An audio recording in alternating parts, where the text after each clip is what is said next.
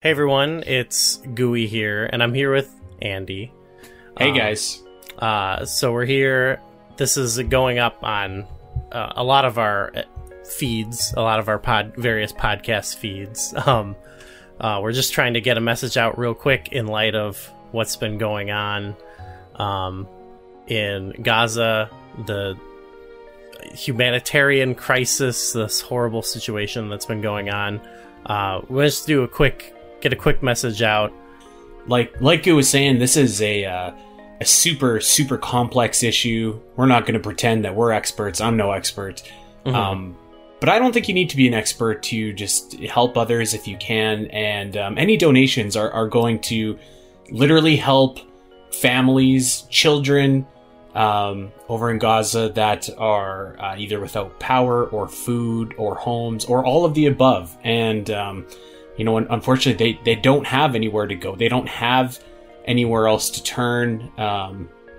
And it does not look like, as of right now, there's a lot of aid coming. So anything that that you feel comfortable donating is very much appreciated, or even just like spreading the word about where people can donate if they feel inclined to do so. We want peace, for the violence to end, but I think, like I said, not an expert on it, but the one thing that I think is obviously true of this is the only way that there could ever be peace for the region is if the Palestinian people can be free. So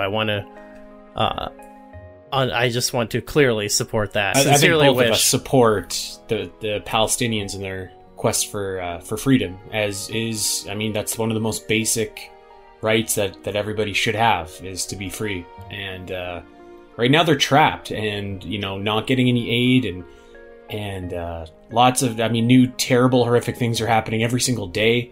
It seems like more lives lost. So yes. Yeah, if we can help them out in any way, that would be great. We're hoping that you might be able to make a donation. We're going to attach some links where you can do that. And just to be crystal clear, every bit of these donations goes directly to medical aid. It doesn't go to anything else. This money goes right to children and people that need help. So we're going to we'll attach those links, and we'll pray for peace over there. And we'll pray that they get their freedom. Yeah, thank you, everyone. Thank you.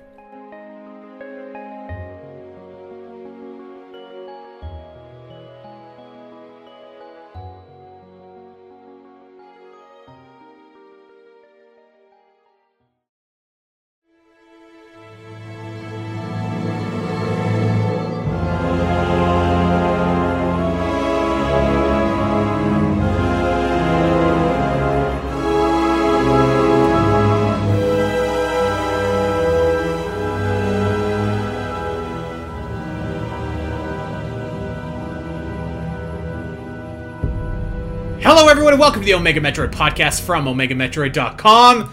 My name is Andy Spiteri, joined not by Dak, not by Doom, but by Gooey Fame. What is going on, my friend? What's up? Oh, not much. I just got done recording a podcast about Alien vs. Predator. That's so weird. I know. The same thing happened to me. I'm good. This is take 2. I bundled our intro for the podcast, but I'm gonna slice it together so no one ever knew anything happened. So there we go. Thank you. Yeah. Wow. Yeah. Thanks for joining me here today, Goo. This was a good shot that we're going to have. You're gonna love it. Yeah, you're gonna love it. So of course we're here to talk about Alien vs. Predator. After a long hiatus, Alien in Review returns, and I'm super stoked about that. But we got some plugging to do before we get there. Yes. And we should start close to home, I think, because of course you and I we're in year 5 of Virtual Theater, the podcast about video game movies and the stories that shape them. So if you like these episodes that Goo and I do, and you're a fan of Alien in Review, you should go check out Virtual Theater, because we got a lot of good stuff going on over there. We just finished Castlevania Nocturne. Although, actually, that's not true. Part 1, yeah. We have part 2 coming. Yeah. Which I wanted to say I want to slip in one thing I forgot to say entirely. Go listen to our episode on the Doom movie. Yes. Because as I will mention, talking about all these things in my life kind of blending together, I went back and watched Doom again, and I'm like, okay, a team of Marines go. It's aliens, you know. So if you want to hear more of, if you end up liking this episode and want to hear us analyze very similar movies, we've got plenty of them over on Virtual Theater, including Doom. And I would suggest Doom Resident Evil. Doom is an even crazier movie than AVP. Yes, yeah, I think so. That's got a great cast. Let's say that. Yeah, but that's neither here nor there. Yeah. So I was mentioning earlier, Goo, since the last time in May of 2003, it's currently November of 2003. A lot's changed. Yes. Both in terms of your Metroid prowess and in terms of some projects that you've got going on. What's going on, buddy?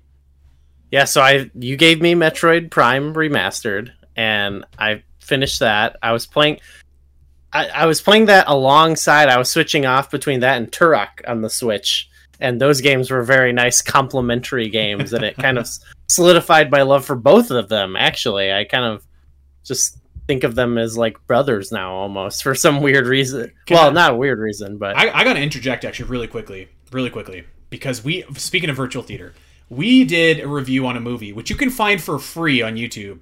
A movie called Turok: Son of Stone. This movie blew me away. It was so much better than it had any right to be. So you should check it out if you're looking for a good 90 minutes, 90 minutes. You could do a lot worse than Turok: Son of Stone.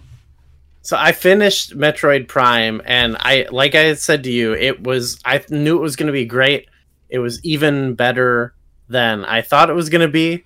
And I don't even know I've played 3 Metroid games now to completion: Dread, Super, and Prime. And I think it's hard to even say what's the best. Like, they all are awesome in their own ways, and it's been so great.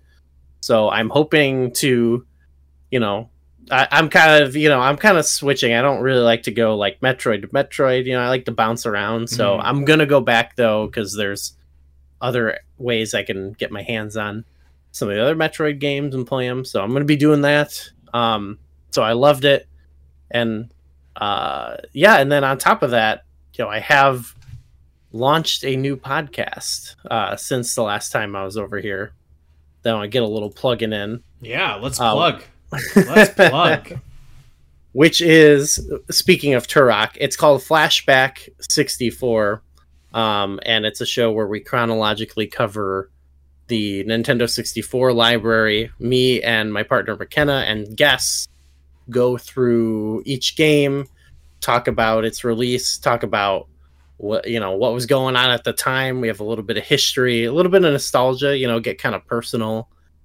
We talk about our lives. We have guests on of varying life and gaming experiences, and we kind of get different perspectives on the games and what they meant to people, and it's been a really awesome, fun show. We've had Andy on, and Andy will be on again. So please check it out. I've also been playing Doom for unrelated reasons. I was trying to say earlier before I fumbled our intro, but Flashback, I think it's just like a really great project, and it's like the way I was trying to describe it earlier is like it's a lot more than like a podcast about N64 games. It's kind of like a podcast about like September 1996 or what was going on in the world at that time. It's just like the anchor is kind of the game, but there's a kind of a snapshot of society almost, and you kind of have a view through,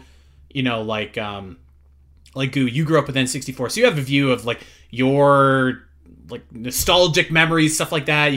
You have some other guests that are offering maybe some insight. You have McKenna, who I think is as you mentioned, didn't grow up with a lot of N64 games, so a lot of this is contemporary to her. So it's kind of like a cool mixing pot of different perspectives and stuff like that. It's a cool formula, and I think that for sure, as someone on the outside looking in, I think the the like reaction and the success has been really cool. So you should definitely check that out.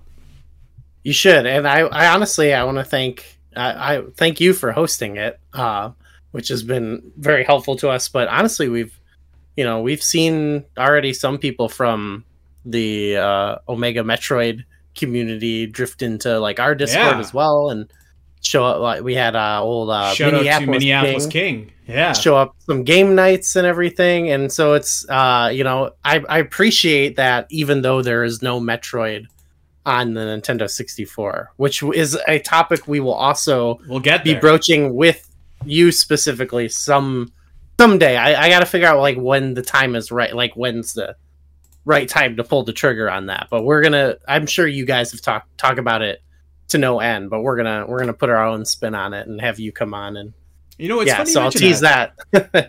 Somebody asked me on I think it was a Great Metroidarian ranking actually, and they were like, "Oh yeah, you must have covered a bunch of Metroid N64," and we've done one episode, but honestly we haven't really touched it a whole lot since that time. So I don't. Maybe we might have to recruit you back on for a follow up to that. Ooh, by the way, the Great Metroidarian ranking is our show over on patreon.com/spnet, and that is stolen from this dude right here, the master of the Dungeon Dive, Mr. Gooey Fame. If you are looking for another podcast, go to YouTube, check out Gooey's Dungeon Dive. This guy's crazy. He's ranking every single dungeon in the Zelda series like an absolute madman. And I've also been doing that for years now, too, like God. 3 years, yeah. We're in Minish Cap right now? We're about to wrap that up, and then, it's on to your favorite, Twilight Princess. So, hey, Twilight Princess has some great dungeons. Yeah, I'll give it that. It has some stinkers, go look, though, too. I think if you like Twilight, like I always try to change a little bit about how we cover each game each time. Like, what's a good way, and like serve the game well, even if it's one I don't like. So go check it out if like you like Minish Cap, but also if you like Twilight Princess. I think I'm still working on ideas for it, but I think if you like Twilight Princess, there's going to be some fun stuff for you beyond just the cold, like, this is the dungeon analysis. Yeah. We might do some other fun things on the side. So there you go. Look out for that. All right. Well, we got a lot to get into here, Goose. So yeah, let's talk AVP. I feel like the true resurrection for this franchise was, it didn't come until 2012 with Prometheus, but like Alien was kind of in a weird spot in, and let's just call it the early to mid 2000s. Like, I think that, after Aliens, you had Alien 3 come out. It wasn't exactly loved by critics. You had Alien Resurrection come out, which I don't think was loved by critics or fans. So it's kind of like a weird spot for the series. And of course it's, they're without Sigourney Weaver, who has quite literally carried this franchise on her back for a long time. So I think they did what like a lot of video game franchises might do when they find themselves in that kind of weird predicament. And that's, let's get them as a spin-off. Let's get them something different. Let's get them something to kind of like get people talking about Alien again, get them excited about Alien again. And I really think that that's what this movie is really all about. So, and I guess I would, I would offer this insight, and I don't know if you would agree with it or not, but I think, of every single Alien film, or like in the Prometheus franchise and the original Alien films, I think you'd probably be safe to say that this movie has the least in common with the Metroid series. I think that's fair. Yeah, I guess so, yeah. Well, and I say that just because, like, I think, like, of all the other movies that we've done so far, you can find some themes and you can find some, some other characteristics that you could go like, oh, this reminds me of that from Metroid, where I only came up with like a handful of connections here, and they're loose connections. But before I maybe go on with what those are, I don't know. Would you agree with that statement? Do you think that's a fair statement? Like you think of the ones we've done so far? I think maybe. I think there's some unique things about this that I could maybe make a connection back to Metroid, like if I think I know enough. But I also think on a lot of, I don't know. I think on a lot of fronts, like on both of the Alien and Predator side of this movie, I think they're hitting a lot of like memorable moments and beats from the previous movies that it's like, I think it still feels close-ish enough because it is like, a lot of it is like, hey, remember this thing, the chest bursters, the face huggers, like it's very familiar situations. So it still fits for me. And I don't mean to suggest that if you are a Metroid fan, that you won't like Alien versus Predator. I think you will, because I think like a lot of Metroid fans are probably Alien fans, and not necessarily vice versa, but I think a lot of Metroid fans are probably Alien fans. So like, if you like Alien, like you'll probably like this movie, but I do think like, we usually kind of gear up some of these Alien reviews and talk about some of the things that we pick out that, maybe reminds us of Metroid. And I don't really have a lot of those. So I would say if like you're looking for Metroid analysis in this movie, there's probably a lesser degree of that than in every other movie so far. Actually, I was thinking about this earlier today, and I wouldn't say it's almost like a contradictory thought, but I was thinking about, so I spent the weekend, actually, one night we watched Predator, one night we watched Predator 2, and then Sunday night we watched AVP. So I've been doing that. I've been immersing myself in a lot of stuff related to Doom, because on Flashback 64 we're covering Doom 64. Doom also was a game. It actually started off, I think they were maybe planning to make it an Aliens tie-in game. So anyway, and that's why they have like Marines and stuff like. So I've been watching all of these and like playing all these games and different media that like there's like little Venn diagram crossovers between all of them.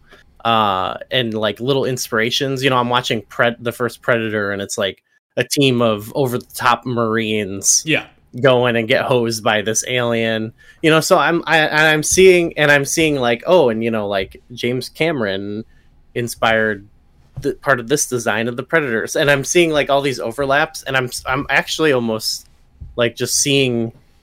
I just started to see everything as like a weird web. So it almost didn't feel detached from it, because it had the Alien and the Predator in it, and they were doing the Alien and Predator stuff. And I was like, okay, yeah. I was like, is this for the Doom episode? Like, why am I watching this? Like, I started to forget why I was even watching it because of all the related media I've been like sinking my teeth into, Right. I mean, they definitely share some common denominators. Like, there's the Venn diagram would be damn close to a circle, really. Like, if you think about it.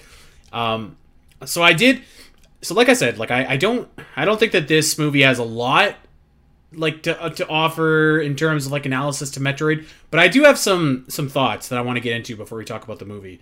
And I would say that like, while like the first thing that comes to my mind, and actually you and I have talked about this over on Virtual Theater, where it's like, I don't think that this has a lot in common with Metroid, but like, man, is this ever like, this is like the video game movie. Like, it really is. Like, it is such a video game movie.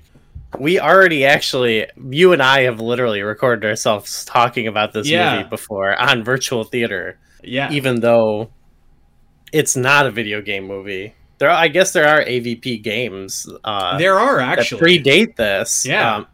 That's the thing is, too, you were saying, like, they didn't know maybe what to do with the Alien franchise or maybe even Predator, but there was somewhat of a fan sort of hunger for this type of movie. So it makes sense that they would just whatever, let's go with this now, let's try something else. Maybe this could be the new series, I agree. And like, I think it was a great move actually for where Alien and Predator, for that matter, were in terms of like their franchises. It was, that old saying, like the, I'm going to butcher how this goes, but like the sum of the parts is not greater than the whole. I feel like the whole of this with like Aliens and Predators made both bigger than they were separately. You know what I mean? I could see that. Which yeah, maybe I sounds think like a dumb thing to say, but maybe before, I would say after the movie, because it probably garnered such a bad reputation, you know, that... Yeah. Oh, well, that's a good point. Like, I think, like, after it, like, I think they kind of went their separate ways, and now Alien is in a much better spot, and I think Predator is in a much better spot. But I think before this movie, both of them were just kind of, like, in the dregs a little bit, you know? Which is weird, and... I came for this a little bit more. I wanted to see it from the Predator point of view, because we had watched this before. No, well, not like that. We have discussed that it's Predator propaganda. This is written by I wrote that down like 8 times as I was making notes. There was another part that really stood out. Anyway, before we get to that, I wanted to, because last time we watched it, I had seen recently all the Alien movies before it, and I was like. And I kind of had now, and I've watched them all again too, to talk with you. So I was like, oh, I kind of want the context. This again, kind of what we're doing on Flashback, where I was like, I want to get the context, like, where is this coming from the point of view of the Predator series? Mm-hmm. And there's only been 2 movies, and I watched them both, and I was like, these both like whip ass. Like, these are both incredible movies. I think maybe part 2 is like not viewed as well, but like watching it back at the time it wasn't, but now it's it's so sick. So it's kind of interesting that like it took was like one not as it's just like I think the Alien series like garnered so much more positive reception, like based off of just like the first 2 movies, that it took a little bit more to like put it down to this state where it's like it's like, what is this series, you know?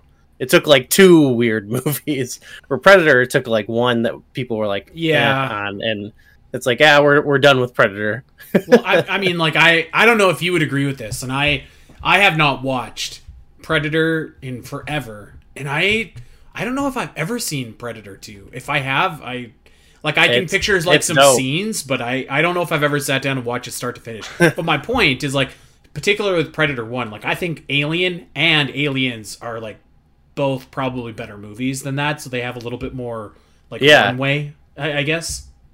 I'd agree. But I would say if I was ranking, like if I was mashing both the series together and then ranking them, after Alien and Aliens, I would have Predator and Predator 2, and then like anything else. Like I think they're really good, but I do see why they're like, yeah, I get it. They're not viewed as prestigious, you know. You know, off topic a little bit, but I really liked Predators actually with Adrian Brody. And I don't. Who else is it? Topher Grace, I think, was in there. Topher Grace is in it. Yeah, that was like a sick movie. Actually, it was way better than it had any right to be. And of course, again, Goo and I have done an episode on this on Virtual Theater's Patreon. But Prey, that movie was awesome. Actually, yeah. So I was kind of looking. I thought I found a trailer for Alien Romulus, and then it was like some crappy fan trailer, and I was kind of looking into Romulus because it's supposed to come out in August, but like nobody knows anything about the movie, and I was like, God, this is like some Hulu original movie. Like this is probably not going to be good. And then I was like, well, you know what? Prey is a Hulu original movie, and that movie was awesome. So maybe it's got some upside. Prey is really the movie that it's now like. That was at the point where I feel like it was more comparable to how Alien was before EVP, where before Prey came out, it was like, what's going on with Predator? Like there was the Shane Black one that like was like not reviewed well at all, and now, but yeah. Anyway, that's a whole Predator. Maybe we'll start Predator in review after we're done Alien in review. Yeah. That'd be cool. Well, I think there's so much like I don't know. You can't really say it directly influenced anything from Metroid, but there is so much overlap between at least Predator and Aliens, like that they share. They're a year apart. Degree of separation to it but still connected in a sense.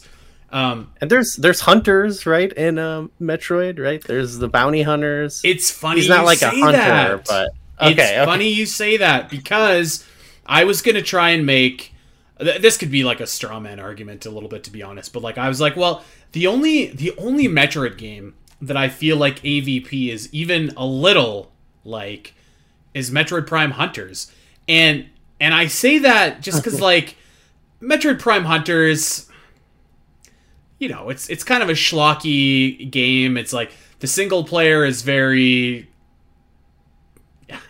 I mean, it is what it is. It's half baked, right? Like the premise is like 7 out of 10 type game we're talking here. Or? I mean, the single player campaign probably 7 out of 10 at best. Yeah, and people are going to hate me for saying that, but I think it's true. The draw of that game was like the multiplayer kind of, you know, fights between hunters, which I kind of feel like is emulated a little bit here with like the draw of this movie is the fight between Alien and Predator. Obviously, that's what it's called.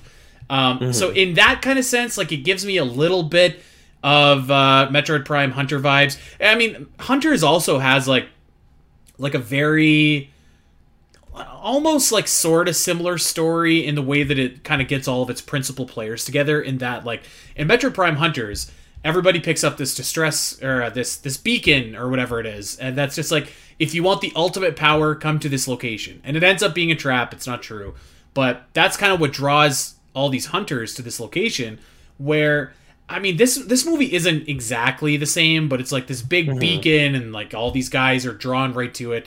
So I mean, of any Metroid game, I feel like Hunters is probably the one that bears the most resemblance to AVP. Although I would also suggest that watching this movie, it kind of it almost made me feel like this was like the Super Smash Bros. Subspace Emissary type, where you just have like these like crazy cutscenes of like these characters that shouldn't be together, but they are, and it's awesome, and they're fighting, and it's just like, it doesn't have to make sense, it doesn't have to be like canon, but it's just cool, and you're just like, sweet, I'm down for this, you know?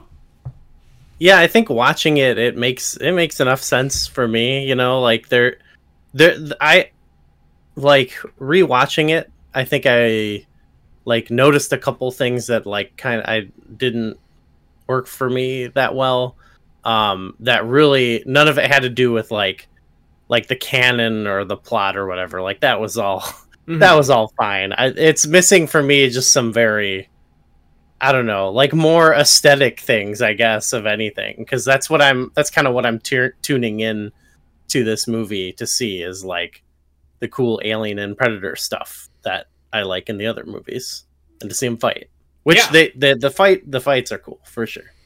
I would agree. So I like this movie, but I think like upon rewatching it with a little bit more of a critical lens, I guess I'd say, I came away with 3 things that I think this movie is lacking, which kind of holds it down a little bit, which we don't have to talk about them now. We'll kind of get there as we get there in the movie, but yeah, I think if they built upon these things, it could have been like even cooler, or like even better. So I actually think the lore, like it was like, I think I said this back when we recorded our first one, but it felt like they were like they were like going for it to try to like come up with like a decent way that would make sense why these two things would interact, and at the time it could be conceived of as canon or whatever. And I like to me it felt like them not like, even though it does like kind of have a lot of major canon implications, it didn't feel like them trying to like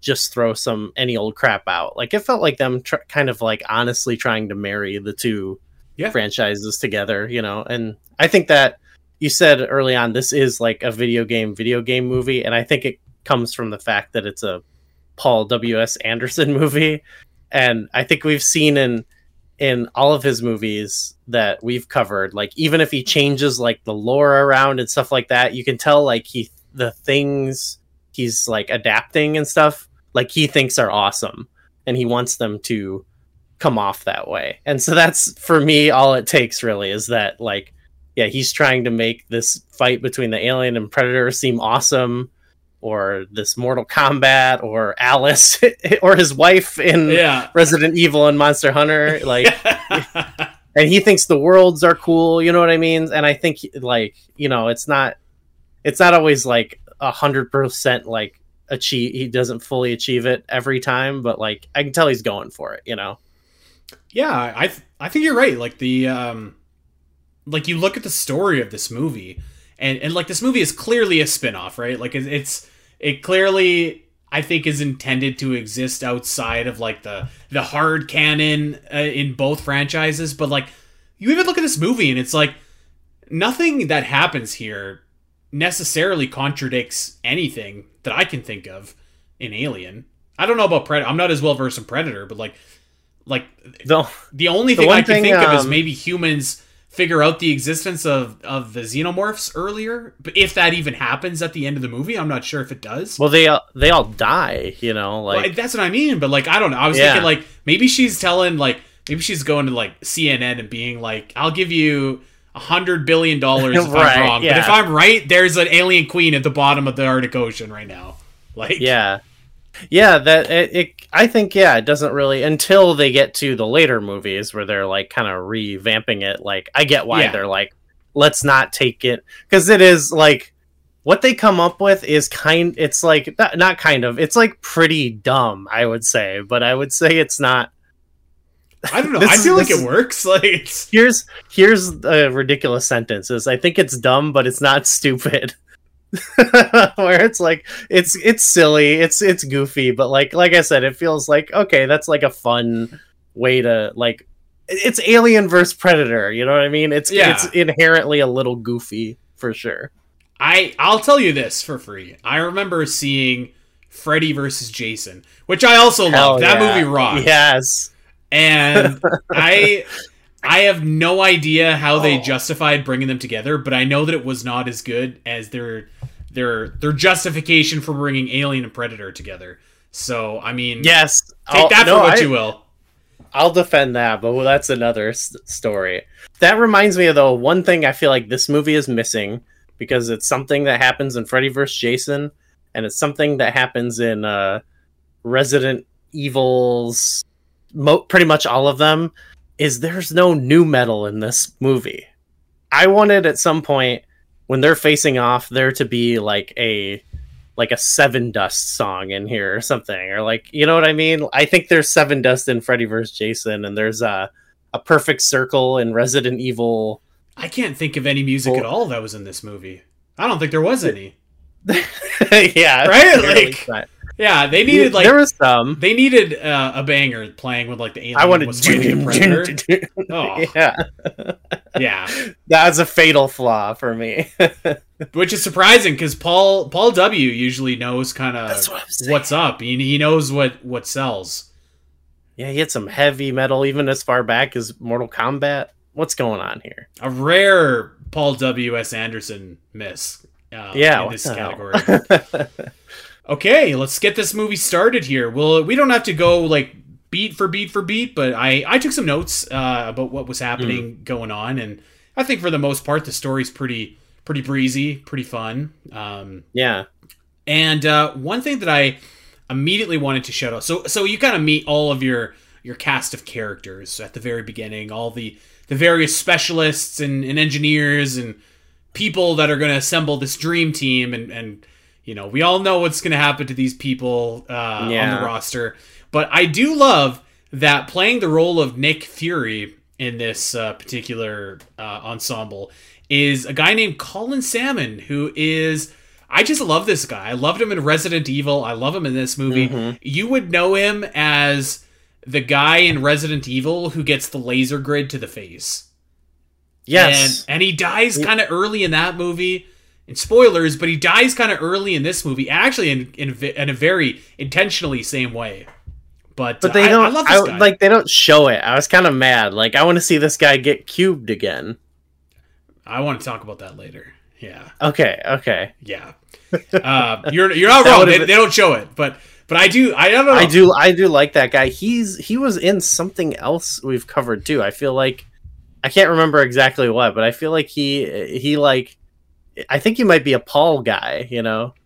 I mean, I think so. Like, directors usually have their guys. I know that he was in a couple James Bond movies. I know that. Oh, okay. But I can't remember which ones they were. He's also been in Punisher Warzone. Oh, he was right because I remember what it was. It's like in Resident Evil Retribution, they cloned, like Michelle and him, and so that's what I was thinking of. He comes back in that, which is that was so awesome. I love that. I don't know why. I just wanted to shout out Colin Salmon for being a cool dude who always seems to just see kind of, he can't stick around too long in a movie before he meets a terrible fate. But I wanted to give him his due. Anyways, he deserves better. Yeah. So we're recruiting all these specialists, all these people that are going to be going on this mysterious expedition, and they recruit a scout named Lex, and she's kind of our main character here. And I know I was going to talk about it later, but I think I'll just talk about it now. Actually, I think this is where the movie's first flaw kind of comes in, because I think Lex is fine. The actress who plays her does a fine job. It's just like she's not... I don't know. She's not... Well, I mean, she's not Sigourney Weaver. She's not Michael Fassbender. She's not Schwarzenegger. She's not Danny Glover. She's just... she doesn't... I felt like she didn't have kind of that same leading person quality. Okay. Which I guess makes sense, because like this is clearly more of an ensemble movie, but I think like I don't know. I guess I was just kind of like so are those other movies. Yeah, you're right, and like, but they have that like clear star among them, right? Like the one that you could kind of I don't know, like rally behind, I guess, in a sense, and whatever. Like I don't know. I think Lex was fine, but the whole time I'm watching this, you brought it up. I'm just like, dude, it seems like Paul W. You should just cast his wife. Right? Yeah, like, true. She would have been sick. She would have been awesome. I actually liked the actress and the character and stuff. I had for me, what stood out more that was bugging me more was that because she had a similar kind of Ripley thing where she knows like really what they should be doing, but no one's listening to her. And I thought she did a pretty good job. Like with that, obviously, like Sigourney Weaver is like a mega star. It's kind of hard to live up to that. But I think that would have been totally fine. But I felt like the actual like crew they assembled, like that's where it's like this. Like you have both in Aliens and Predator, you have these team of like these really memorable, like ridiculous Marine type characters, and there's a couple people I like. The guy you just mentioned I like, but pretty much everyone else in the ensemble, well, and Waylon obviously, but like everyone else, it was like they were very like bland to me, and that stood out more because I feel like those characters need to be like you don't know much about like Bill Duke or whoever, Jesse Ventura and Predator. But when they die, like you get such a sense of their character because of how they're just so like memorable and over the top, I guess you could say. Whereas like a lot of these guys were just kind of like Bottle Cap guy was like he was not doing it for me. You know what? That's a good point actually, and I think if you had a more like developed or a more like I don't know, a cast of characters that you cared a little bit more about, you would be fine with Lex as your lead, because like she is likable enough. Like I don't dislike her, but I think that if you don't have that, then I feel like you need someone like really charismatic and like really like just rocking like a rock star in that lead role. And I don't know that she quite got to that level for me. This is like a minor critique. I would say it's probably my least of the three. But, I don't know. Maybe, I think you're probably right. I mean, like, every single character is, like, so paper thin. Which, I mean, like, whatever, right? Like, they're just here to get slaughtered by aliens and predators, but if they're, like, memorable, it's okay. Like, I think of even in... Paul does this in his other movies, too. Like, he had this sort of, like Resident Evil is kind of, like, trying to be like Aliens, but with zombies, and it's trying to be like this. It's like this movie, but even there, like some of I think it's a budget thing, and like the actors, they don't. It's not like they get the greatest people. I don't want to diss anyone in particular, but like, you know what I mean. But I know what you mean. Even in Resident Evil, you had like Michelle Rodriguez, who was so awesome in that. And you mentioned Alice. Obviously, I like Mila Jovovich a lot, but like, yeah, here I get it. It's sort of a. They're not getting. It is what it is. They have a small you know? budget. I'm assuming, yeah. But I feel like they still could have gone for it. They could have gone harder. I think, even if it was worse. I don't know. I don't know. I think so. I agree with you, and I want to save my second point actually until we get there. But I agree with you, and I think there's something that could have tied it together. But let's get this movie going here. So we have all these guys. They're all together. They're all meeting. They're in the Arctic, by the way. Which there's a sick shot of this boat like crushing through the ice and stuff like that. I thought that looked very cool.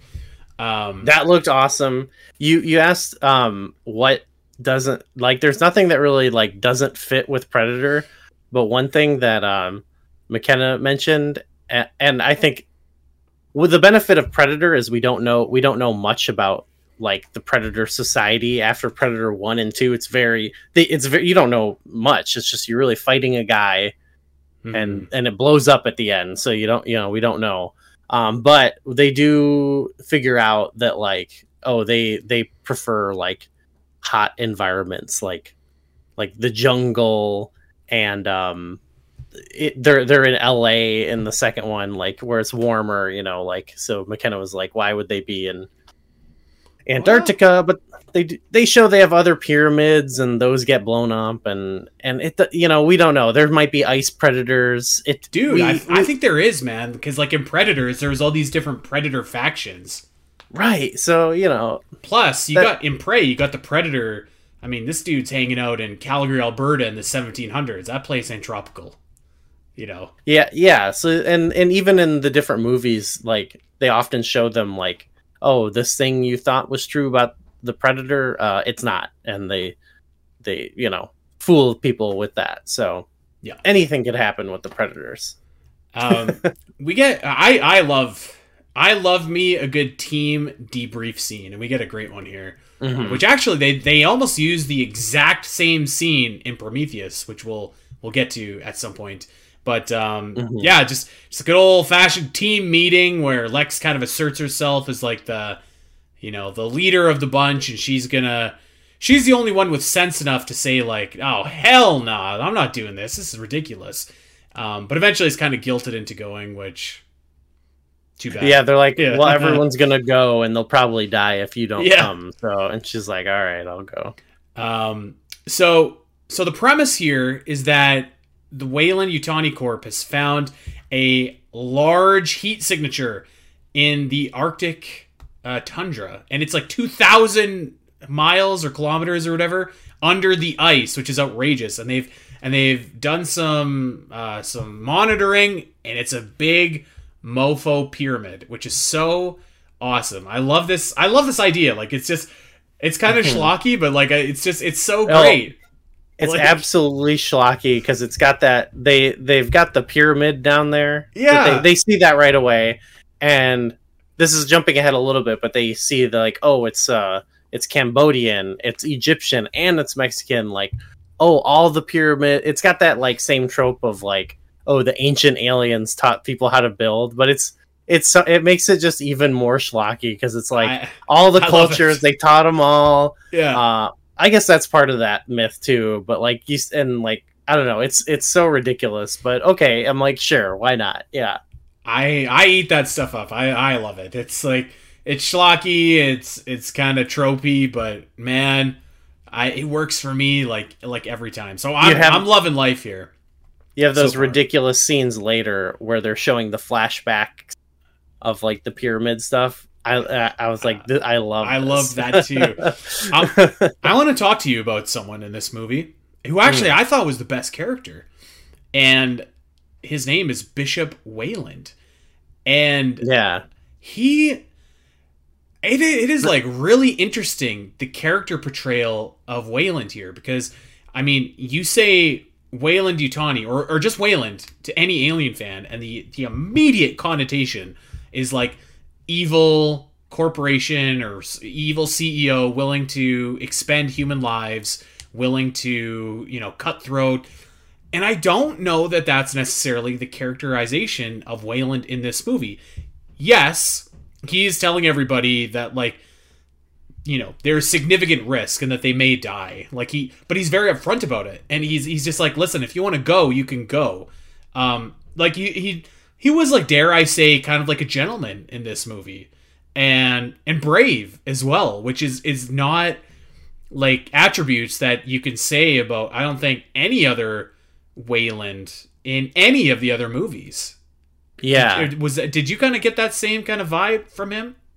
Yeah, it was more of a, like, his motivation was, like, his legacy, he wants to, like, discover something great, because he's dying or whatever. But I don't know, I felt like there should have been a little bit more of a darker edge to him a little bit too. Like, I feel like he was a little bit like, he was almost kind of one note. Like, I like the portrayal, and obviously,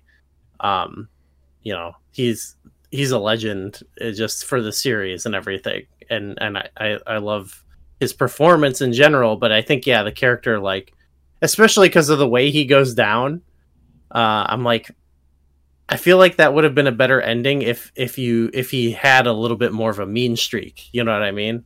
Like, just something a little bit more. Yeah, like I can see it.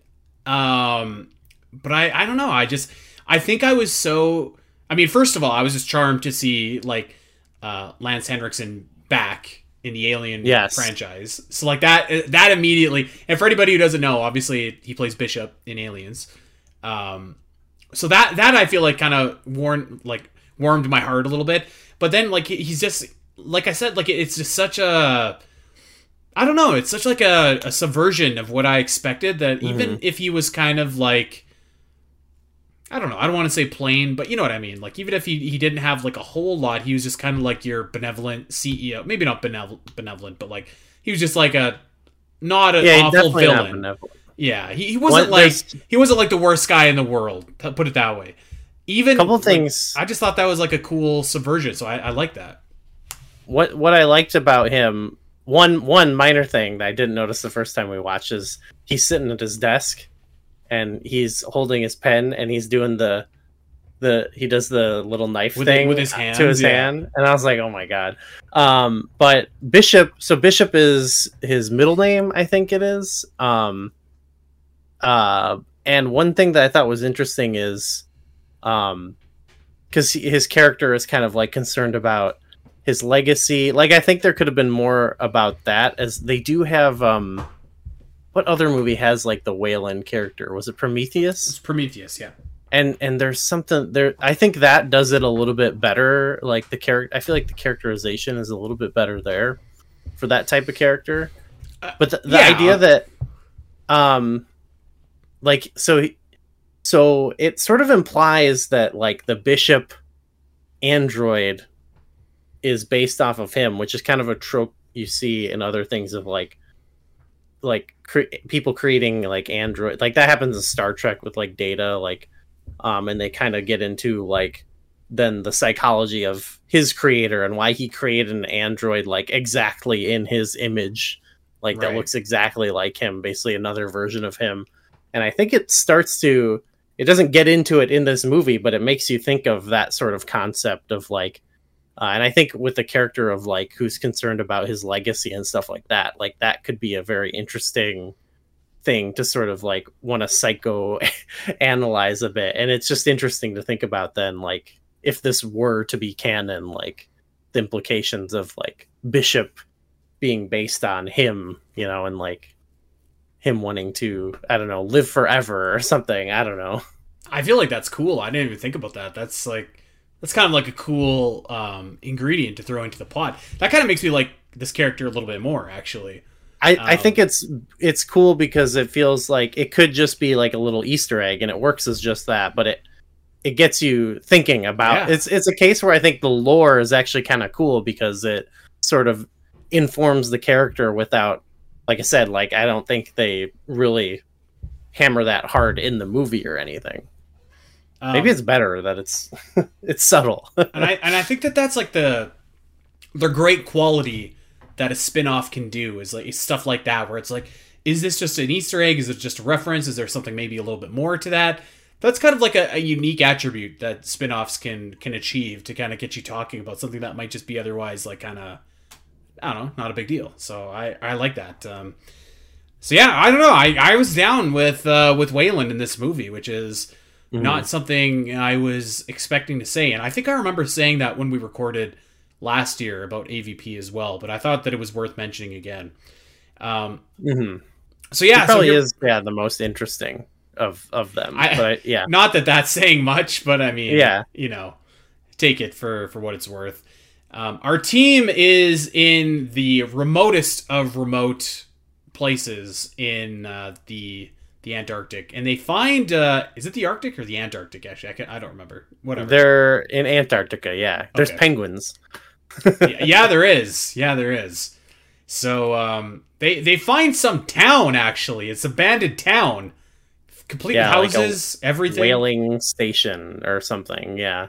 Yeah, and wouldn't you know, they find that somebody somewhere has already drilled 200 kilometers deep. But there ain't no drilling equipment. And the drilling expert there is just like, this is more advanced than we could ever imagine. I don't know who could have done this. So, I mean, right away, we got some aliens. We know. Yeah. We got a good ice tube going. Oh, what a classic moment. A classic ice tube moment. Probably the second greatest ice tube moment that I can think of. I will say later, when we're coming out of the ice tube, I was cackling. I was like, yeah, I'll talk about it a little bit more later. But speaking of penguins, by the way, that absolute jabroni with the flash camera, he's supposed to be like an engineer or something like that. And this dork breaks so Lex lays out 3 rules, and this guy breaks the first rule like immediately. He's like, yeah, I can go somewhere by myself as long as I got my camera. And he finds a penguin, which is a great gag, but I was just like, come on, jabroni. Jeez Louise. You gotta have people acting dumb, you know? Yeah. So yeah, we're going down into the hole, and they find the pyramid, and this pyramid looks sick. It looks so cool. I think that there's just something about a good pyramid, you know? So you were saying this is the movie that feels like the least like Metroid, but watching it, I was like, this is the out of all of the games or movies we watched so far, this one would make the best Metroidvania style game, right? Well, that's what I mean when I'm like, it may not be a lot like Metroid, but man, is it an awesome video game movie. Like every 10 minutes it's like a roguelike. Like the whole thing resets every 10 minutes. Yeah, true. It's awesome. There's something to like, and this is before, because until now there hasn't been a movie that's tried to like explore the origins of the alien. And so I think they saw that it's like, oh, this is a good opportunity to like tie our franchises together, because they both have vague lore, but it sort of has a thing like not like Prometheus exactly, but that thing where it's like it's sort of leaning into the lore and like the old architecture and stuff like that. That makes me think a little bit of like Metroid when you're finding like old ruins of a former civilization, you know. Yeah, it's got a little bit there. Yeah, you're right. Actually, you're spot on. That's a good point. I would say so. I have a second critique of this film that I think is an appropriate time to bring up right now. I wish that like there was some cooler lighting inside the pyramid so that you could see all of the stuff better. You know what I mean? Yeah, I thought it was decent, like overall. Like they did a good job of it seeming like cold and dank, I guess. But like it got that across. I felt like when they were you know, in the final fight when they're back up on the land, it reminded me a little bit of when we were watching Rampage, and it's just like, oh, it's like gray and cloudy out here. Like, what's going on? A little bit. A little bit, yeah. At least like there was some like, I don't know, there was like legible, like it had a cool look and stuff like that, and you could kind of make out like what's going on and the action and stuff, and it looks slick in ways like Paul movies like to, like they're very like they try to go like the sleek designs and stuff. So I thought, you know, overall like the sets and stuff look cool, but I could see the lighting and stuff like that.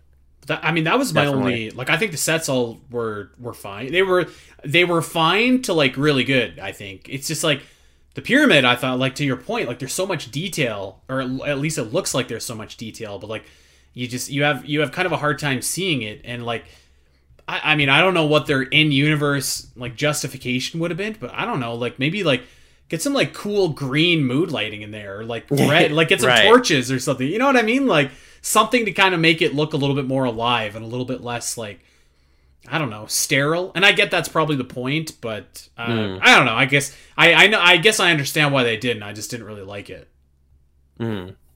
Yeah, I think if we're talking, I have the other fatal flaw for me is another. It's more of an aesthetic thing. I mentioned the marine stuff that is in both the franchises that should have carried over, like the ridiculous Marines, but also. One thing I noticed now, having watched Predator, is in both the Predator movies, one, there's a lot of sparks and explosions. There's a lot of explosions that make really cool sparks, and it looks awesome. Like they have amazing. That I think that could have been a good way to do that in this, where it's a dark movie, but then you have these crazy, you know, booms and like things that light it all up and stuff, and that happens a lot in Predator. Just some amazingly cool looking shots where you have just like this explosion, the sparks come out. Great look. And then two, also in both those movies, they have many crazy wide shots of people falling for a long time, whether it's off of a cliff in the jungle or off of a building. And I'm like, and those are always like, oh man, not enough people falling off of stuff in this movie. I wanted to see, I guess they're inside and it's like there no high ceilings, but and like honestly not a lot of real looking locations compared to the other Predator movies, but I needed to see some big dives, some big stunts. Where was that? Yeah, I mean, I think it's mostly because it's an alien and a predator fighting, and like the human part isn't really. Yeah, we'll get there. I have some thoughts on that. I'll shout out the sacrificial chamber though. That was a cool room. Yeah, like I think that where they find the guns is like a cool. Yeah, that was like a video game.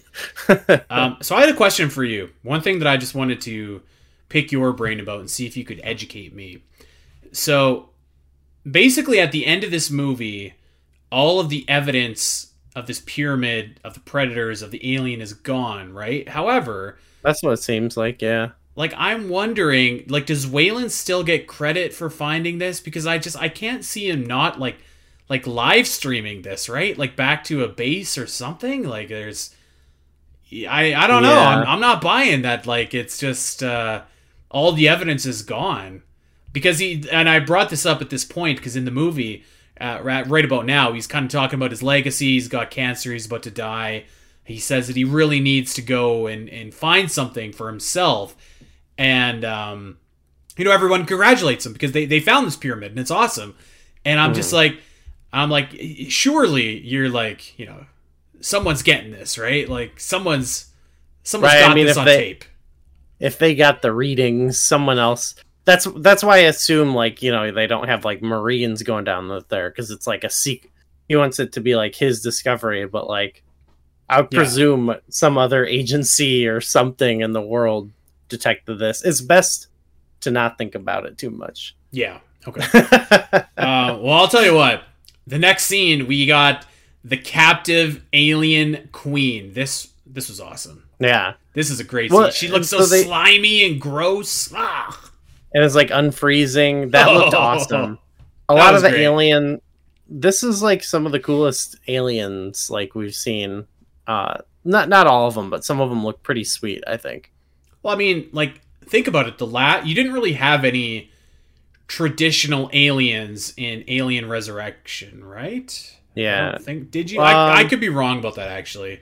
But even so, let's just say that from 1997, when that movie came out, to, 2007, roughly? 2004? 2004, yeah. Because it was 100 years since 1904. When the village you're disappeared. Right. Yeah. Right. That's an important piece of lore. Actually, it is. But anyways, my point is that, like, you know, the technology's kind of advanced a little bit where you can have, like, a more fluid alien. Because, you know, when we did our first Alien in review, and Alien's one of my favorite movies, but you're limited in how, like, yeah, you know, the alien. Well, and if it's that fits the style of that movie too. Like, you don't really need. It's actually better because you can't. It's more suspenseful. But in this, it's like this is primarily an action movie where we want to see two monsters fighting. So you know, it's gone are the subtle, hidden in the darkness aliens. You know. Yes, absolutely. We got CG bad boys and some non. There's a good mix, I think, of the effects, and I think it overall looks good for being a budget movie, you know, like, yeah. I mean, lighting aside, like, I think that the movement and the fight scenes and stuff all look great. Okay, so we're about 45 minutes into this movie right now, and we saw some jabronis get killed by invisible predators, but it was just kind of like off-screen kind of stuff. I don't even count that. So now we're finally kind of getting to it. The aliens are awake. The team has stolen the Predator's weapons, so they kind of got to go in with, you know, just their fists and their melee weapons, not their guns, to fight them. That's a big reason. That's where the sparks are coming from. We need those guns. They need them. They need them, but they don't have them. Yeah. But I do think it's 45 minutes in. The movie is an hour and a half, so it's like half the movie. And I get that they want to, you know, to get you there, but it does kind of take a little while to finally get some, like, you know, I'm a bloodthirsty bastard. I wanted to see people like going at it, like, immediately, or some humans getting their heads chopped off or something like that. So it does take a little bit of time to get going, but eventually we do get there. The team finally gets all split up, and now the kills are coming. That first dude who gets surrounded by, you know, he's in, like, the tunnel, and the xenomorph pulls off the velociraptor from Jurassic Park, where, like, he's looking at the one far away, but then the other one comes in from the side. Yeah. I was just like, oh, damn. Yeah, there's some pretty good kills here for sure. Like, even before the predators are fighting them. Yeah. You know what? So actually, before I get to my point, so I talked about Colin Salmon earlier. He dies again. He gets predatored. He gets the I don't know what it is, like a net on him that just tightens up until it smooshes him. It cuts like into him. We don't see that. We should have seen that. I will say this. I think the biggest flaw of this movie is it's a pretty tame movie, right? And I know that that's why they made AVPR, and I think that was a lot of people's critique about this movie. But, like, I don't know. Like, I didn't need, like, gratuitous blood and gore and stuff like that. But, like, it kind of would have been cool to, like, see a few more of these people, like, die. You know? Like yeah. Like, I would say, like, a good portion of the deaths occur kind of off-screen. Yeah, I will say, like, especially coming from Predator, like, I mean, they usually are, like, kind of at times subtle about it, but, like, you know, you've got him, like, tearing people's. He's doing the Sub-Zero fatality to people, you know, and so I'm like, yeah, I want to see some fatalities. You know, we get good Predator on Alien action for sure, but that obviously because it's like they're a little bit alien and stuff. Some of those moments do hit pretty hard and look cool. I like the green Predator blood, you know, coming out and getting all over. But that's more of like, you know, when you see the green blood in video games, you know, you're like, well, where's the Where's the red blood? Turn the red Yeah. blood code on. A little bit. So I don't know. I think that's like kind of it's kind of like a running theme throughout this movie about how the fights are kind of like pedestrian, with one exception. I think there's like one sick fight in this movie, which is obviously the first Alien versus Predator like actual showdown. But all that stuff I think is pretty cool. That stuff's cool. I think they do a good job of like with some of those human kills. I kind of like the subtlety because they just do a good. It's like they're kind of playing the hits a little bit, so like what happens when the face huggers show up. We know now how the alien thing work. We've seen it so many times, so like I think they do a good job of like how this goes. So like you just know what's gonna happen to them, and it's like, oh dang, I would have been down for someone getting crunched, in like the pyramid. They kind of tease that. Oh yeah, I don't know. I feel like some serial killer on this show, but like I feel like it would have been like kind of cool just to like, instead of like the alien or the predator getting the kill, it's just like squashed by, the pyramid. I did like there's like a scene where like the face huggers jump, and it's very like Paul W. Sanderson trying to do like the Matrix style shot where they're like the badass face hugger jump. Like you never think of them as like, whoa, sick, but like even he's like, yeah, let's make him look like, shoot him like Mila Jovovich flying through the air, but it's the face huggers. It is so good too, because the Predator is just like, he's not even looking, he's like he slices with his little sun gimmick that he's got. It's so good. I love the sun gimmick. Yeah. All right, so we finally get some Alien versus Predator action here, and if you can't tell, I'm Team Alien. So there's 3 Predators that are in this pyramid, and there are a whole heck of a lot of aliens. And so that one of the aliens gets one Predator right away. He just stabs him right through the chest. This guy's done. And then we see this absolute wicked fight scene between the alien and the Predator. If you're not going to watch this movie, just go Google this fight scene, because it's awesome. It's awesome. So good. I forgot who won, actually. I was just like, damn, who's coming away with the victory here? Who's building momentum? Well, they start with 3 Predators, and they get down to just the one guy. And then, they get down to like one alien, basically, they got to like team up with. But yeah. So they do a good job. It's like 50-50 booking for a while. Well, not necessarily, because the aliens come out to a 2-0 lead originally. Oh, true. Well, because the alien gets the first guy through the chest, and then at the end of like this awesome match between the alien and Predator, the alien pulls out the W and he's chomping on this Predator. But then you see, so actually the last Predator has a name. I didn't know this. His name is Scar, because he's got like a like a scar on his head from the alien acid DNA. So Scar actually just snaps the alien's head right off. It's pretty sweet. Very cool. Yeah. I think it's it makes sense within the lore, because in both the Predator movies, like they show their scenes where like they're understanding that the Predators are like intelligent beings, so it like makes sense from the human's perspective, and for the story of the movie, I like it too, like that.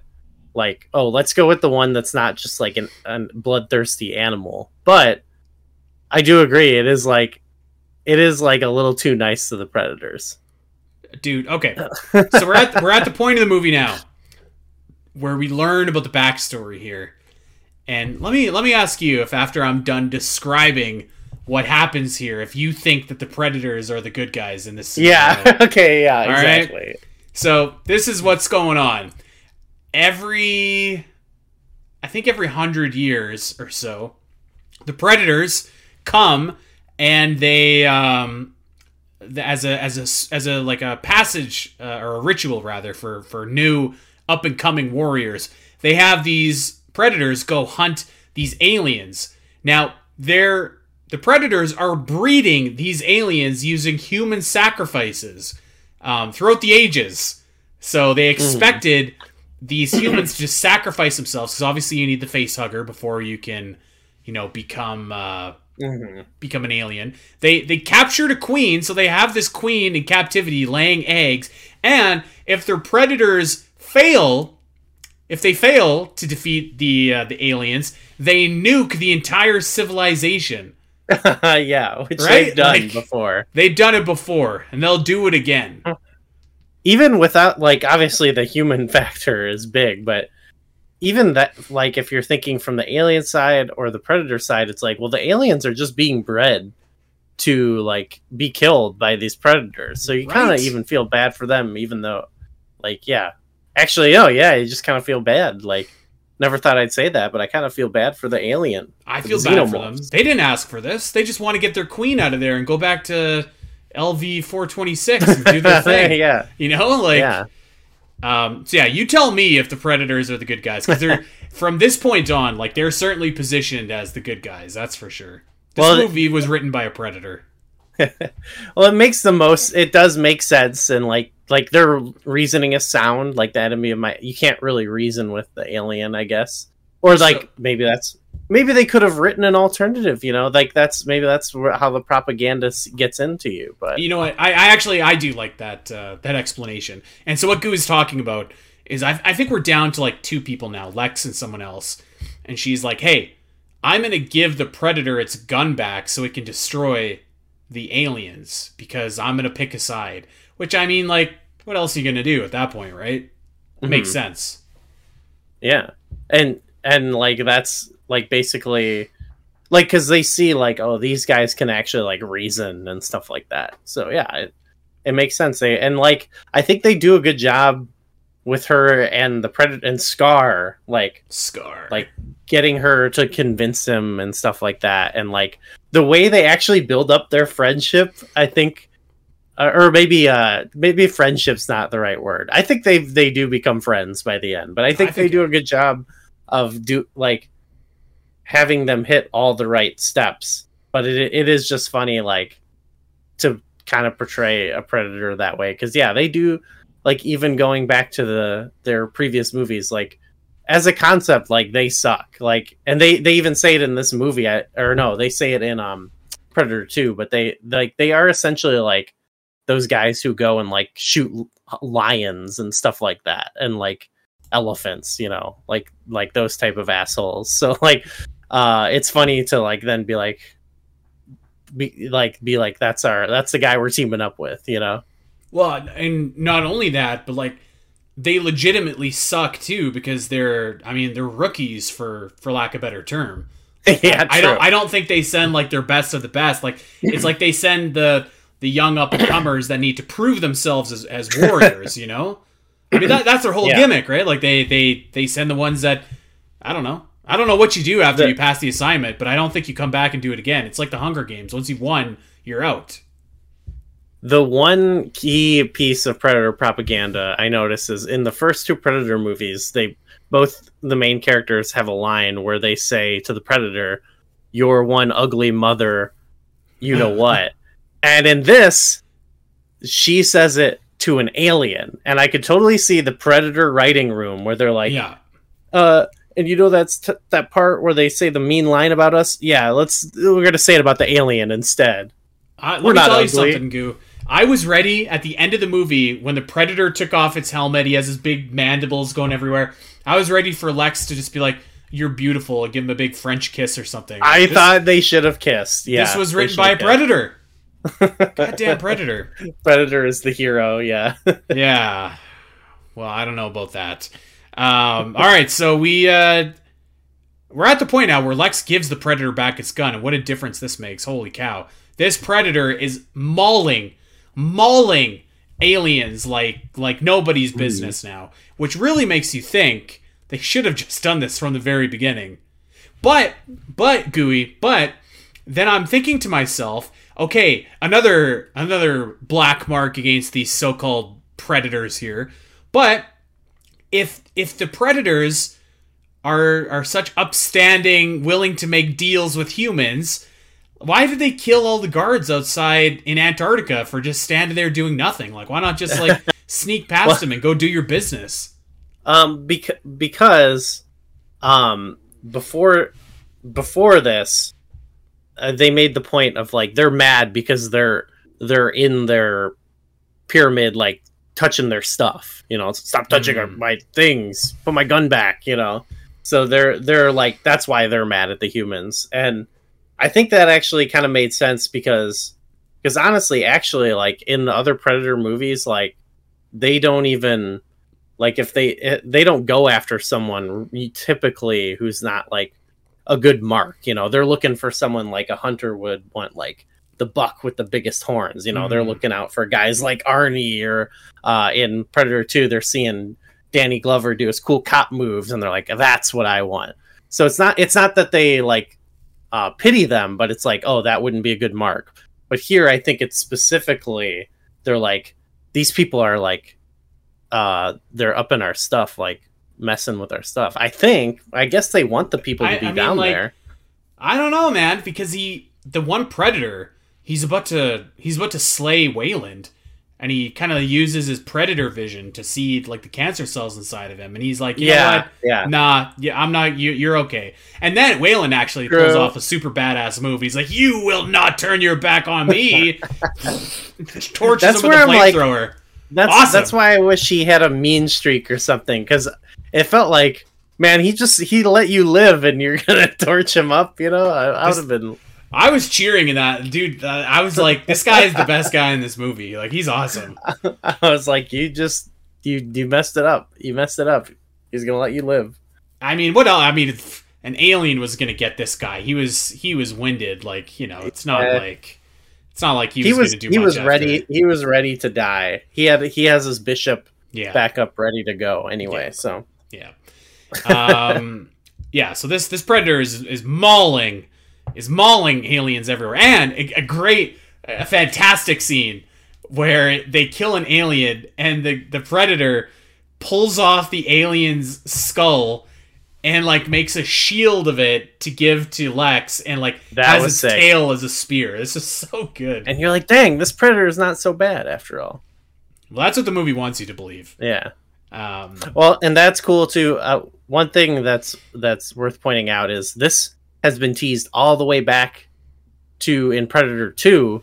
At the end, Danny Glover ends up on a ship and he sees like his wall of trophies or whatever, and he's got all the skulls, and he has a xenomorph skull on his little trophy wall. And so even as far back as that, they were teasing it. But I guess he's making it into a shield, but it made me think of that. Yeah, it is cool. That. Yeah, there's different skulls.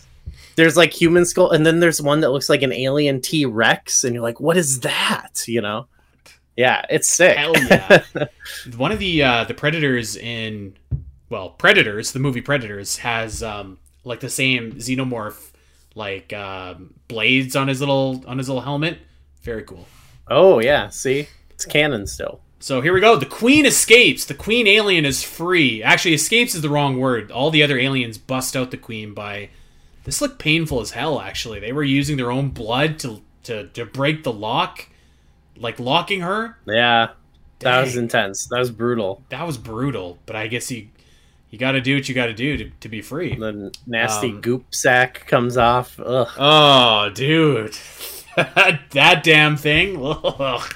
So yeah, we're in the final stretches now. So the Predator lays a bomb in the pyramid, and the pyramid's about to go sky high. So the Predator and Lex, they're teaming up. They're running as fast as they can out of this pyramid, and they make it out and up the ice tube. This is in a great scene. I was losing it because it's like this is where I was like they're running. This is when they're on the surface too, but they're running side by side. There's explosions behind them. It looks like a shot from a buddy cop movie. And then they're going up the tube together. And I was like, this is so awesome. Like, she is like bonding so hard with this. Like, by the end, when they're giving her props or whatever, like, you buy it. Like, yeah, she really went through it with them. I literally thought they were like gonna just passionately start kissing at the end of the movie. After going through something like that, how could you not? I don't know, man. It seems... she seemed especially distraught because Bottle Cap guy died, who they were kind of hitting it off. So, I mean... Yeah. Yeah, their crazy chemistry. It was their charisma lit up the screen. Yeah. But then, like, back to my point though, like, Bottle Cap guy died. Was he the best death in the movie? Like, the best human death in the movie? Because, like, basically, she has to shoot him because he's about to have a chest burst. There's just there's not a lot of cool deaths in this movie. Wayland's because of the. Yeah, you're right. You're right. Moment. Yeah, you're right. That was pretty sick. That was pretty cool. Anyway, so they're up in the Arctic, and the Queen has followed them. So now we're gonna have one last showdown, and the Predator and Lex work together to, in fact, defeat the Queen alien, the Queen xenomorph. They what do? They basically tie her to some kind of object that's sinking into the Arctic Ocean. It's like a building essentially that has like a frame they can tie. She's got her chains still like on her that she's like chained down with, so she ties just like a little knot, and that's that's like fine. To my point, there is evidence of this happening if like somehow some way Lex can be like, we gotta go scuba diving in the Antarctic Ocean. Well, if she even gets back, I don't know how she gets back home. Yeah, you know what? That's a good point. Yeah, that's what's so funny is she's out there with like no coat on. She like her coat got acided. She would die in like 10 minutes or whatever, and the Predators come down to give her props, and then it's like, I would be like, can I get a ride or something? yeah. Good point. That's why I think she just died out there, and no one ever followed up on it. She should have kissed our guy. Maybe they would have taken her with them. Although actually probably not, because he died. He dies. He gets a Queen alien tail right through the heart, and he succumbs to his wounds, but not before giving Lex some marks on her cheeks, like the own marks on his helmet, which is like it's like the initiation. It's like you're an honorary Predator. Yeah, so it's an evolution. In Predator, he just kills it. Predator's an a-hole. He sucks. In the second one, he is too, but like they have a battle and they take him out, and other Predators show up, and they don't talk, but you presume they're like, you know what, that guy sucked anyway. Here's a trophy, and then they just leave. They actually give Danny Glover the flintlock pistol that the girl in Prey has. Little Easter egg there. Yeah. Cool. So we don't know how they got it from her, so maybe that's bad. That's bad news. But anyway, in this they take it even further, where they're like, the one guy, the Predator, is now like, we like him. And he gives her the markings, and the other ones, they don't just give her some old gun, they give her like his cool like alien weapon, which seems like they're not even worried about people finding out about them, apparently. But maybe they're like, you know what, you're gonna die out here, so it's fine. She's like, do you got a code instead? Like, like they go off into space, and I'm like, just like, how hard would it be to drop her off like anywhere? I don't know. I guess maybe that goes against the what the benevolent code. Predators are capable of doing. So Scar. So they actually take the dead body of Scar the Predator onto the ship. They being the. So let me back up actually, because if out of context, it probably doesn't make sense. So once Lex and Scar the Predator have defeated the alien queen, and they're about to make out, and they're in the Arctic, she has no coat, and he dies, and she's just like, oh boy. Then, out of nowhere, the big Predator ship and all the Predator fleet shows up, and they're like, you're one of us, good job. And they bring Scar's body onto their ship, and they leave Lex, presumably to freeze to death, yeah. But the cool thing about what happens next is that Scar, the Predator, actually, when he was fighting the Xenomorph earlier, and he killed it so stylishly, he actually got facehuggered. Although you don't actually see it, you just see the facehugger jumping towards it, and then the camera cuts. But, by God, his chest bursts, and he's got a Predalien inside of him. And that's actually what they're called, Predaliens. Predalien. Oh, yes. Predalien. And it comes out, and it's got the mandible thing. Yeah. That was sick. I can't wait for AVPR. You know, AVPR is the only Alien movie I've never seen, actually. I've never seen it. So it sounds like it's horrible. That's what people say, but you know That's what I've heard. I want to see what happens. I'm interested. I know that the Predalien is a player in that movie. So I mean, Predalien. That alone I feel like is worth the price of admission, you know? Yeah, for sure. I gotta, I'm not even gonna look. I was like, should I look at what this looks like? No, I want to see it on screen. No. Yeah, you gotta save it. So I would say this in kind of closing about AVP. I think that, it's like when we're talking about like Metroid or Zelda or something like that, and you start talking about games like Federation Force or like Cadence of Hyrule or something like that. Like you can't rate them the exact same way that you would rate the main series, and I think that rule of thumb applies to this movie as well. So I kind of was like, listen, like, does this movie have some weak spots? Yes. Like, I think that it's missing like a star or like good characters that you actually kind of care about. I think that it's missing like really good like death scenes. I think the lighting kind of stinks sometimes and some other flaws. But I mean, like, I don't know. At the end of the day, I'm just like, it's fun. It's different. It doesn't like ruin or contradict the main series. Why not? Why not? Yeah. It doesn't. It exists as its own thing.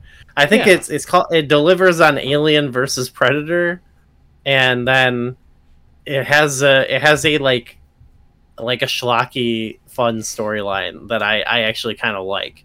I agree with like the only like. Those other things aside, those little things I complained about, the only thing that I think would make it better is if, like, some of the cast, it was, like, a little bit more fun. But that would, like I said, I kind of understand what the situation is here. Yeah, I mean, it's too bad, but it's not like I feel like you'd have to really go in with, like, a bad frame of mind to, like, not enjoy most of this movie. Even if you're just like sitting there eating your popcorn and only half paying attention, like I think that's kind of all you need. If you're going in and watching this movie, you're already weird. You're weird because you want to watch this movie. So you might as well you should enjoy the weird movie, like let's not act like we're above it or anything. We're not above this. No. It's goofy. I don't know. It's not prestige. It's goofy schlock, which is what our boy Paul delivers to us. And sometimes you need that, man. Sometimes you need it. I think it's fun. I was cackling. I was also clapping. I had both. I was excited and laughing. It made me think of. We'll talk about this more later, but Doom. It made me think of Doom, which is both so awesome yet. It's so goofy, it's so silly. And, I don't know. I loved it. Yeah, it made me really excited for AVPR. Like, I want to see it taken to an even more insane level. And I love Alien. I love Prometheus. I love Covenant. I love Aliens. I love all the, like, serious and philosophical themes of those movies. But man, sometimes you just want to see a big old alien and a big old predator just butting heads, There ain't nothing wrong with that. Yeah. It doesn't lessen Alien. Alien's always going to be Alien. Yeah. I think like some spin-offs. I can't think of any off the top of my head, but like some video game spin-offs are like so legitimately terrible that they kind of lessen like the main series a little bit. Especially if that's all you're getting. And I guess I could see in 2004 if you're like, oh, this is what's next. Like, this can't be what's next for the Alien franchise. But I think even at that point, off the last two movies with how they were received, and I even like 3 and stuff. But you know what I mean? Like, I feel like it's... I'm not saying like just a hard reboot or something like that. And like... Which I think would, like, if you're watching this, it's probably going to come eventually. Like, I don't know. Yeah. So I'm not saying you should just accept any old garbage by any means, or you shouldn't be critical. Like, I definitely think you should, but I think, I think that this movie was like a jump start, like to both franchises. Like we said, like I think like yeah, Alien versus Predator and AVPR for that matter, not ever going to be like the most critically loved films of all time. Maybe not even going to be like the most like beloved by the fan base, but I think that you can't argue the fact that like both Alien and Predator as franchises were better off after these movies came out. Yeah. Right? Like, yeah, I think at least this one, I think, like I said, I think AVPR, like, seems like it had such of a negative thing that it did kind of... But then, again, like, then it was like, okay, let's get back to like, I remember we'll talk about the hype for Prometheus, but I feel like even I wasn't, like, super into Alien at that time, beyond, like, I like the old ones, like, but the actual like hype for like that was like intense, and I think, you know, you could maybe make an argument if like no other Alien movie came again, no one ever cared again, but I don't think that would have been possible, you know. Yeah. And also, like, who cares? I don't know, like, they could never make, for me personally, they could never make an Alien movie again, and that would be fine by me, because like I don't care about it for the franchise. I care about each one for its own specific reason and why it connected with me, you know. So like, I don't need there to be another one, but that's a whole different topic, you know. I agree. Alien in Review will return in probably the near future, probably another little bit before our next installment, but the next installment is AVPR, and I'm fired up about that. I can't wait.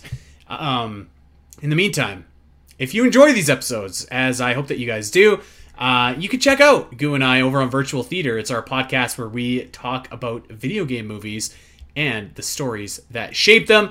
We got tons and tons and tons and tons of episodes over there for you to check out. And not just video game movies either. We did like The Matrix, we did John Wick, we've done a lot of other different stuff over there. So if you're not just limited to just that. In fact, we actually, if you really want to go hardcore, we have a short episode. It's not going to be as in depth as when we get there on Alien in Review, but we have a short episode on Prometheus in our Patreon, which you can sign up for $1. So throwing that out there for you. But yeah, you can check us out at Virtual Theater X and then Virtual Theater Revigare Podcast. Goo, thanks for gracing us today with your analysis, your thoughts. Thank you. Yeah, it was a lot of fun. It's always a pleasure. Yeah, it's cool. Okay, we are going to get out of here. Of course, we would love for everybody to check us out over on Twitter and Blue Sky at Omega Metroid Pod, at Spiteri316, at Gooey Fame, at Flashback64 as well. Give that a follow. Which I think you're on Blue Sky for sure. It's Flashback64 on Twitter, right? Is that right? Yeah, I think so. Okay. Yeah, on anywhere if you search Flashback64. Sometimes there's pod in there. That might just be. I don't know. We're on everything. Go find it. It won't take much to find it. Okay. It's not hard. We have like a link tree somewhere where you can click on all the things. That's professional. Yeah. All right. Well, check out Omega Metroid wherever you get your podcast. Like, subscribe, recommend, rate, review, all that fun stuff. If you got a Metroid fan in your life, tell about the Omega Metroid podcast. We're doing this every single week. OmegaMetroid.com has all of your Metroid guides and news and thought pieces and maps and you name it, it's there. Great place for Metroid fans to check out, learn a little bit about the series. Of course, we're also over on Patreon, as I mentioned. We got the Great Metroid Area Ranking going on, which is, of course, a riff on Gooey's Dungeon Dive, which is, again, much appreciated. So make sure that you check that out. And with that, my friends, we are out of here, but we'll see you back here next week. Take care.